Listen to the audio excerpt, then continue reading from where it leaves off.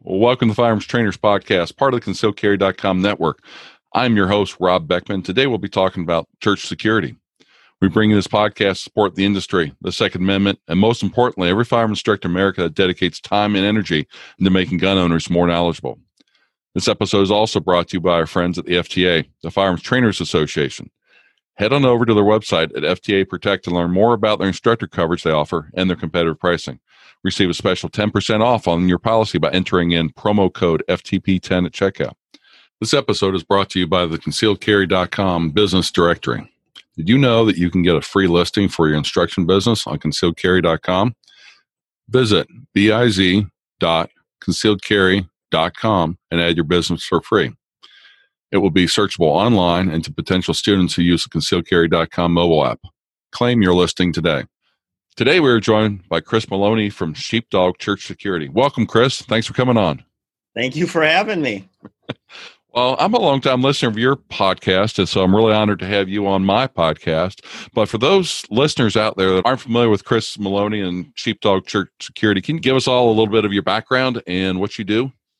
Yeah, so I actually started working or started my very own volunteer safety ministry or security team at my church about 10 years ago. And 10 years ago, there was absolutely nothing at all online about church security. So one of the things that I had to do was kind of, my own research and start establishing all that. And as time has gone by, I started to teach other churches. And since then, time flies, right? And we just really started developing an online presence where we could provide this training at a national level. And I would say since we really started getting rolling, we've actually helped thousands of churches have gone through our training all around the nation. And so it's really been, that's what we do. We provide that training and we provide resources to churches that want to train their teams on their own to kind of help them take what I'm going to talk normal people, if you will, people that are unfamiliar, not otherwise trained in security and defense, and give them that base knowledge that they can start building on. As far as prior to that, I spent 21 years in the military. I'm retired now, 18 years in law enforcement. I'm done with that too. I retired from that. And now I'm just sitting at home, taking that knowledge, that experience, and just applying it to the houses of worship. Mm-hmm.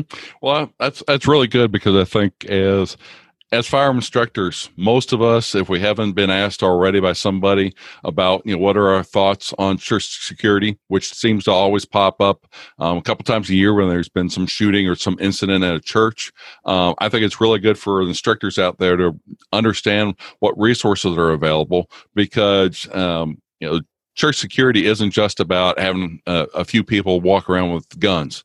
It's a lot broader, and listening to your podcast as well as going to your website, it definitely reinforces those thoughts.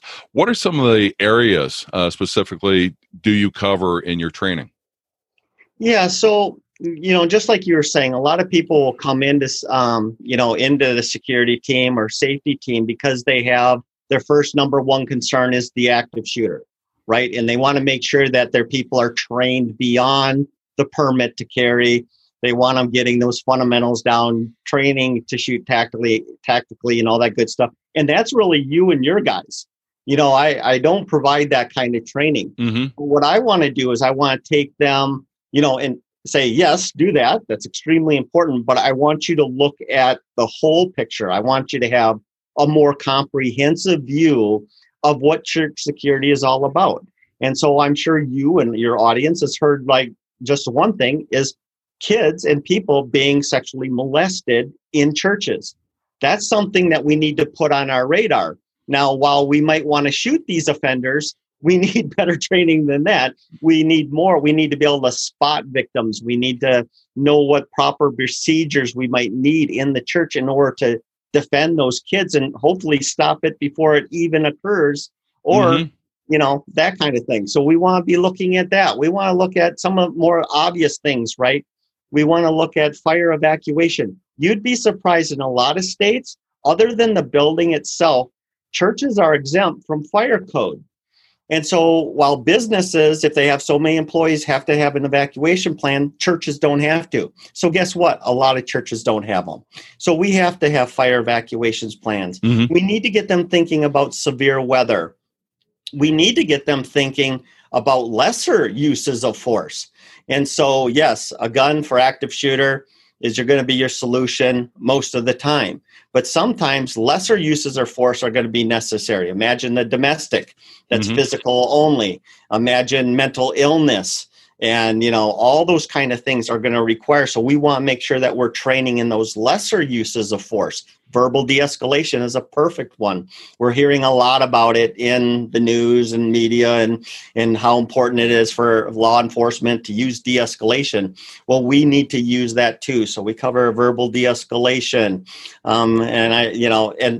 And so what it really comes down to is we end up with like 7 different sub-courses to our certification course, so that when people go through that training, active shooter, of course, is one of them, but they're thinking beyond that. And they're thinking about, you got to have a comprehensive view or you're missing too much. And there's too many bad things that do happen at churches, sometimes from within and sometimes without, and we have to be prepared. Yeah, I'm just, as you're going through those scenarios and such, I can think of the White Settlement shooting that I think everybody's probably heard about this year. But other than that, most of the other stuff I've thought about that I've seen in the news, at least, have been church fires. They've been, domestic problems that have happened and such, which just underscores the whole attitude that, yes, a firearm is the way you take care of an active shooter, but you probably are 1,000 times more likely to go along and have, a child break a leg or an elderly person break a hip, or as you said, you've got some kind of sexual abuse going on or domestic violence, to where you've got to be able to properly apply the proper amount of restraint or to the situation, not to put yourself and also the church into a liability situation there. And I think a lot of times people don't think about that. Yeah, I mean, liability is a big thing, and if the team is nothing more than I have gun, will travel, then there really is a risk that as an individual or the church itself could be sued. Or, I mean, let's be honest. Let's just throw liability out for just 1 second. How about just somebody actually being hurt on church property while you're working there? And you could have done something to prevent that. Now, I'm not just talking about that sexual abuse, which is pretty horrifying, but just someone else getting hurt. So we have to think beyond that. I think about basic crime prevention stuff. Not too long ago in town, somebody went through a bunch of unlocked cars and got all kinds of change and cell phone chargers stolen out of their car. And, meanwhile, I'm sitting there, lock your car door, and you wouldn't have been a victim that night. But churches are a lot like those people that got their cars broken into.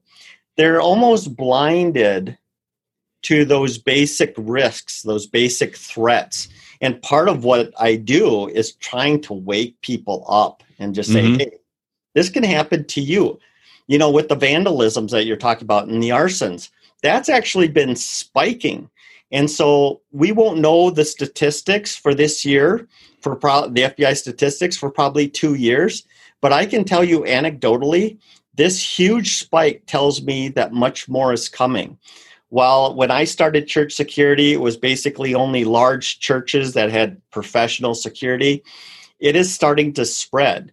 And so your audience that's doing firearms instruction, I would keep an eye towards churches, because the demand is going to increase. And I think we're just, you probably know the deadly force incidents, right? 1999 to 2008, the deadly force incidents in churches were just kind of steadily climbing. And that was disturbing in and of itself, because around the country, those kind of incidents were kind of leveling off and even going down in somewhere.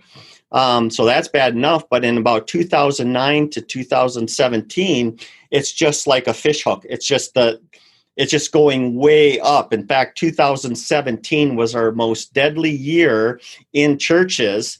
And And even if you subtract the 26 people that get killed in Sutherland Springs, it was still the deadliest year in churches. I'm telling you, your audience, your firearms instructors, people are going to start knocking on your door. Yep, and to be the properly trained instructor, we not only want to go along and have firearm, but we also want to make sure we get the first aid. We've got we've got a proper plan in place, because not all of us may have all these areas of training already underneath our belt, but we really need to get it underneath our belt in order to properly consult and help these churches, because, like you said, the big mega churches, they've probably got plenty of people that can easily go and, help them write this. But the Sutherland Springs, small church, if they come to you, you're going to be able to go along and tell them, 6 or 7 areas that they need to work on besides, firearms training. And those are the pieces that are really challenging.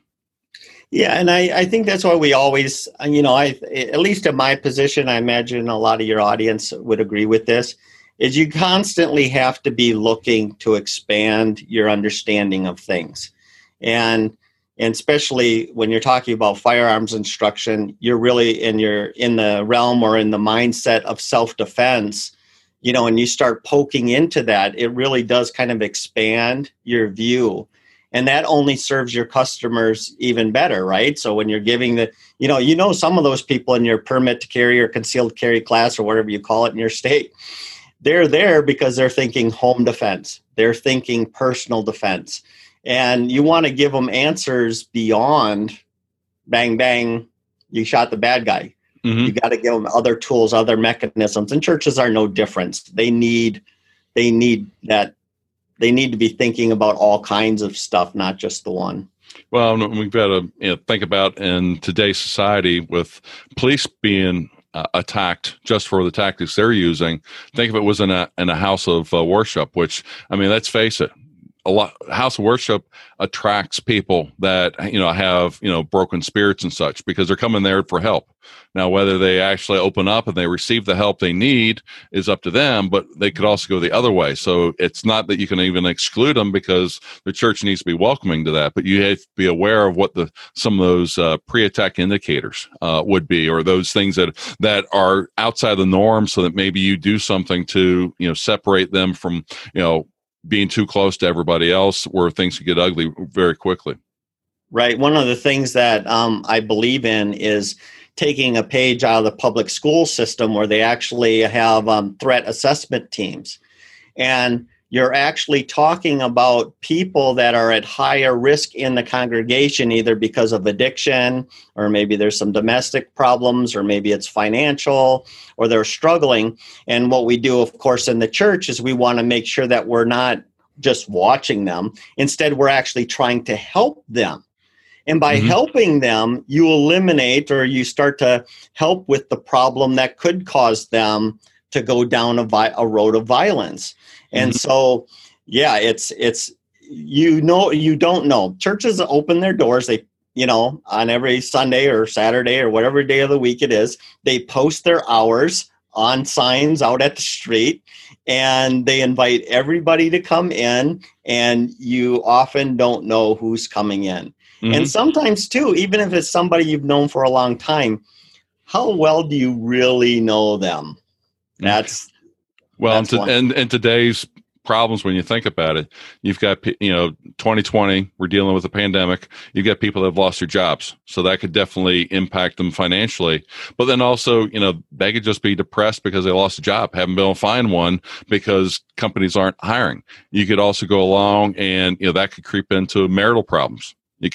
Their kids could be having problems. It could be an older couple whose kids are out of work. They graduate college and now they can't find a job.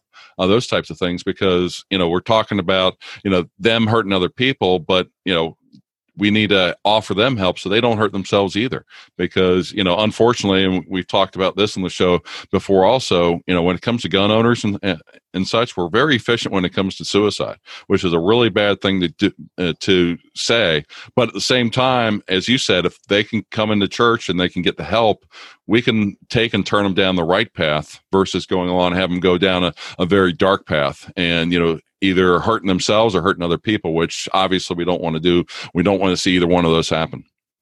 Yeah, absolutely. I mean, I would like to be a hero just as much as the next guy, but I would like to be the hero in the way of stopping the violence before it even begins. I mean, if somebody's struggling, the church, for goodness sake, should be intentional about ministering to that person to help them through the challenges they're facing. I think of the Sutherland Springs situation, where it was the former brother-in-law or the former boyfriend. I forget if he was married to the whatever, but his mother-in-law was there, right? And that was a known risk. They were aware of the problems in that relationship. They were aware of some of his behaviors. And if somebody, now it's speculation, I get that. But if somebody would have reached out to him, would that maybe not have happened? I don't know. I can't say it won't happen. I just know that an effort to minister to hurting people is often going to yield something good instead of something bad. Mm-hmm. So, intentional ministry. Yep. Well, that's where mental health is not just a fancy, political statement, but it's one of those things where, quite honestly, the church has been in the business of mental health for a long time. That's true. It's just getting people to realize that, hey, come to church and, meet, be open to, listening to what's being said or the people that are trying to help you a little bit. And there's, a lot of resources along those ways, but we also need to be, prepared if you can't reach them. And that's where being church security is also a big balancing act between, here, let me help you, what can we do for you? At the same time, it's like, if you cross that line, all of a sudden I've got to get very, very tough with you, physical, and that could be anywhere from, somebody you've known for a long time. It could be, a woman, it could be, a complete stranger, but you've got to realize what that line is. And if they cross it, what's the appropriate way of responding? Yeah, and I would say most people we don't naturally know the appropriate way to respond. There Mm-hmm. has to be some sort of training component with that.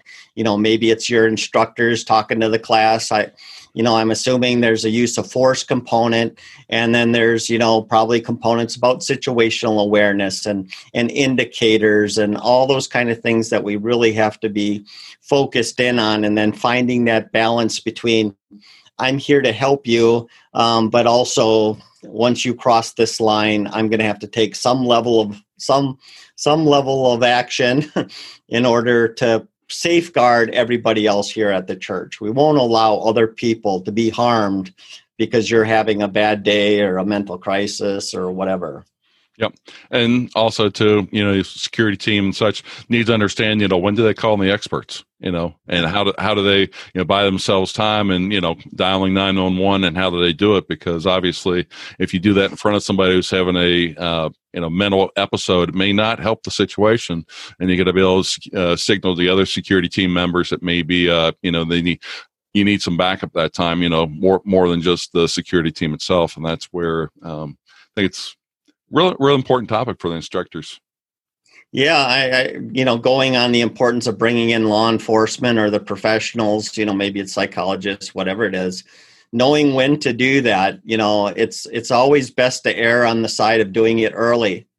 I think about a situation, maybe you have a protester, somebody mental ill, jump up in the middle of the services, start screaming and yelling at the pastor. And one of the things that I teach is, it's not like the team rushes in there, grabs him and drags him out by his ankles. Instead, it's creating a safe zone for the congregation and the team, if you will, and then calling 911. Let the cops drag them out by their ankles. We were talking before the show, domestic violence situation. If you know John Smith and Mary Smith, and you see John hit Mary, and then John walks out the door, there's no reason to put your hands on John. You know who he is. So you call the police, he gets the medical attention, the reports are made, and the police go pick up John later. And so, it's making sure we have a complete understanding of when to yield to professionals. Yep. We got closed circuit TV, video cameras, all those around most properties these days. And that's where, worry about protecting the people in the congregation and not putting yourself out there unnecessarily in harm's way. Because as Andrew Bronco, who's been on the podcast before, has said, getting involved with a violent confrontation increases your chances of greater than zero of death and, injury. And the whole point of, being part of the security team is not to go along, come home, injured or not come home at all. It's to go along and just be that extra level of protection for the people that are in church. One of the conversations I've had with my wife and my daughter, both my wife and I carry, my daughter's not old enough yet. But we talk about, hey, if we're sitting in this movie theater, and everyone remembers the Batman movie, right? It's like our job, if something bad happens, is to go out that door right there. And none of us are planning on being a hero. And maybe I'm going to be called a coward for this, but, I'm not wearing a vest. I'm there with my family. I have no radio to call in dispatch for backup. I don't have anything. All I have is my gun, my wife, and my daughter. And so I'm making a beeline for the door. I might encourage other people to run with us, and we're going to get the heck out of there. And, so sometimes, avoiding the confrontation is really the best option. And some people, I think we instinctively understand that to be true. And if we don't instinctively understand it, we certainly will understand it when the shooting starts, our desire to get out of there with our families. And then other people, I think just for the few, maybe you are the one to rush in to save the day. Just realize that you're not just taking that risk on your own. You're taking that risk for your family and a lot of other people. So, we got to spend a lot of time thinking about that. I don't know if your people have read, any of Dave Grossman's books on combat and the mental psyche of it all. Yeah, they've been recommended several times by guests. Yes. Yeah. And you really have to take some time, some soul-searching time to really think about what you may or may not do in different scenarios. If you have them dead to rights and you can take out the Batman shooter real fast and it's going to be over, and that's probably your safest way of dealing with the problem, then by all means, be prepared mentally to do that. If not, be prepared to get the heck out of there. Yeah. Well, in a situation like that too, and we've been fortunate in the United States not to have this, but what happens when there's more than one shooter? Yeah. We've seen that happen over in Europe, at times. And that's where, don't wish it come here, but everything eventually, crosses the ocean and ends up coming over here. And those are things that people really need to put in their minds. You could have one guy dead to rights, but if you stand around too long, there could be his buddy that was in the back row that all of a sudden comes up and he's got you. And those are all bad situations. Again, we're there to get home to your family. Yeah, and explosive vests are a thing. So you might shoot him and he'll blow up and might take you and a lot of people with you.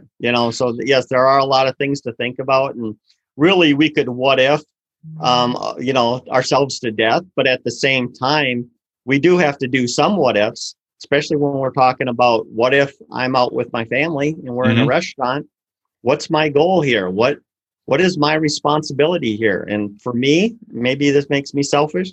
My wife and my daughter are more important than anybody on the planet. And I'm going to take every step it takes to ensure their safety. Now, if I'm there alone, maybe that changes the formula a little bit. But otherwise, nope, we're leaving.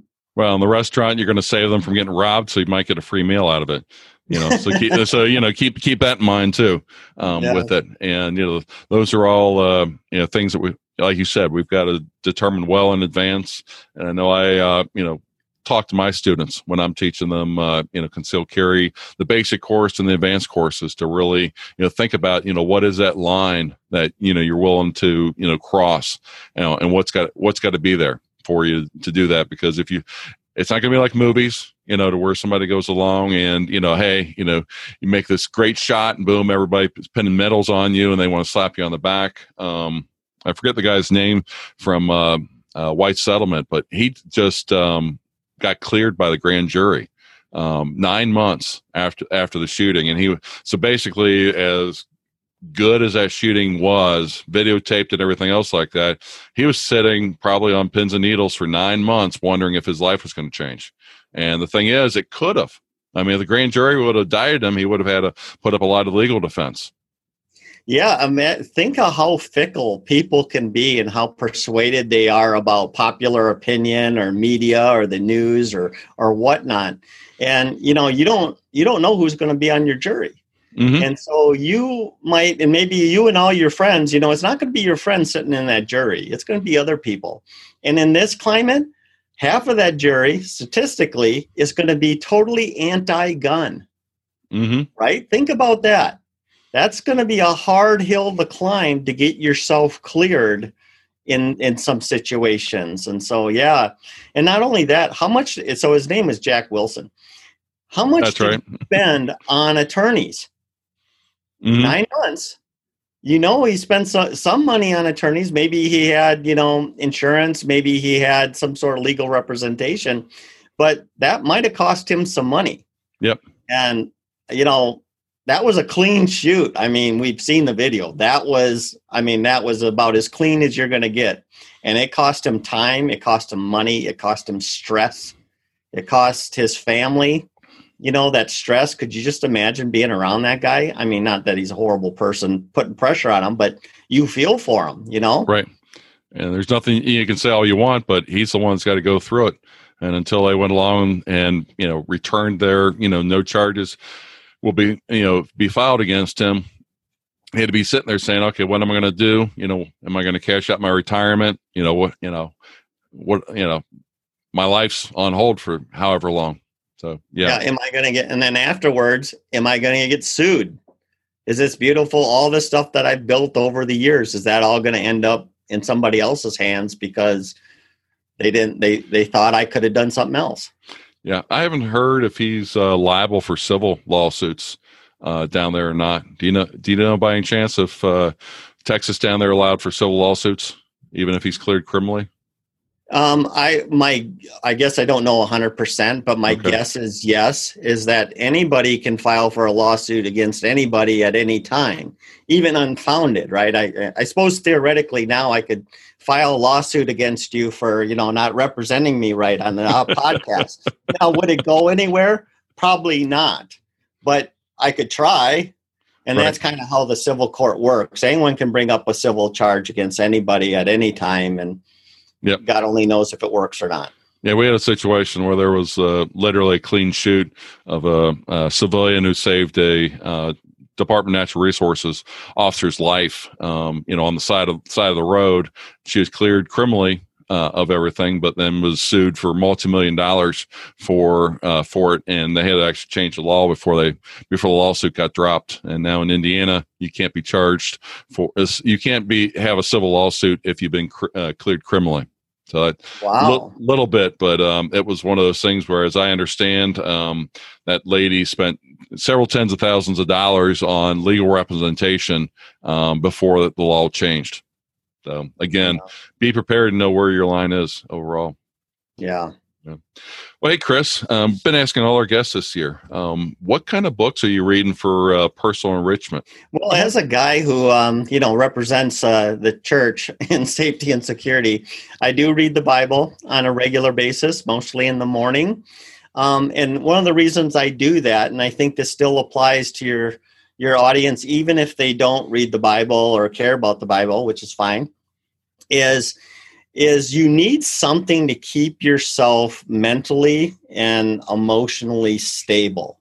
And that's something that I get out of the Bible. When I do that regularly, that regular time of reading and praying, it makes me healthier mentally. And I think anytime you're putting yourself in a position of working, quote unquote, security at a church, though I prefer safety team, you're putting yourself in a position where there's an increased risk of something happening, right? A domestic or, something happening, some stressful situation. Mm-hmm. And if I'm not healthy in my head, I might make a mistake. I might do something out of anger. I might do something out of impulse instead of really thinking through it. So that's a big one that I do. I also, because I do run a relatively large web-based business, I don't read so much, but I listen to a lot of different podcasts on, on running a business. I really got most of my education for starting this whole online business from listening to podcasts of other people that were doing similar things. How do you reach out to customers? How do you get customers to get on your email list? How do you communicate with them? And when you're offering a special class or something like that, you want to be able to have those people that you've been talking to and developed relationships with in order to entice them to that course that they need so desperately. So I listen to a lot of podcasts on business. I mean, I could say their names, Pat Flynn 2.0 probably means nothing to most people. I also listen to Amy Porterfield. She has a whole podcast of how to create and sell online courses. You can imagine why I listen to that. Mm-hmm. So, that's that kind of stuff. I always try to challenge myself in some of those areas as far as making sure I'm doing the best I could possibly be doing with Sheepdog Church Security. Oh, that's really good. I know a few of our guests have done the Bible previously, and I think that's very interesting because if you read something in the Bible, a lot of the stuff that's in the Bible is pretty much the same stuff that we go through today. With confrontations and doing different things like that, and like you said, I think it helps keep yourself grounded, figuring out, hey, I'm not the first person to go through this. Somebody wrote this book, 1,000, 2,000 years ago, and they're speaking to what I'm experiencing right now. Maybe there's some good stuff in there, and the podcasts are always good. The one thing that's really nice about podcasts are there's millions of them, and you can find a topic on whatever's interest you, and that's one of the reasons that I do this Firearm Trainers podcast. Is I want to get out there and help people, and hopefully I've helped a few of you guys, ladies out there, build your business also. Well, Chris, where can instructors find out more about you and the courses that you are putting on? Yeah, so the best place to find me is really online, my website, which is one word, sheepdogchurchsecurity.net. And that's the website. And there's a lot there. You might become a little bit overwhelmed. Maybe I have too much stuff on my website. But it's a good place to start. And there's a contact page and stuff like that you can look at. And I know your plan is to share the affiliate program with your audience. Yes. And if I can just talk about that for a second. I know a lot of your audience, you're running businesses out there, and maybe for some of you, this is more of a side hustle, a side business. So you work full time and spend other time doing instructing and all that good stuff. The affiliate program is just a way that maybe you can supplement to some extent of your income. And basically what it is you just offer our materials, our online courses, which I think match up with firearms training quite well. And for people that buy through your unique link, you get a pretty nice commission. It's 25%, So I think that's pretty generous, and it's just a good way to, like I said, expand your business. The other thing is very soon we're going to be relaunching our on-site instructor program, and one of the things I've learned over the years is that some people just want that instructor in the classroom. They want somebody there. And what we've learned through trial and error is what churches really want more than anything else is to practice some of these drills.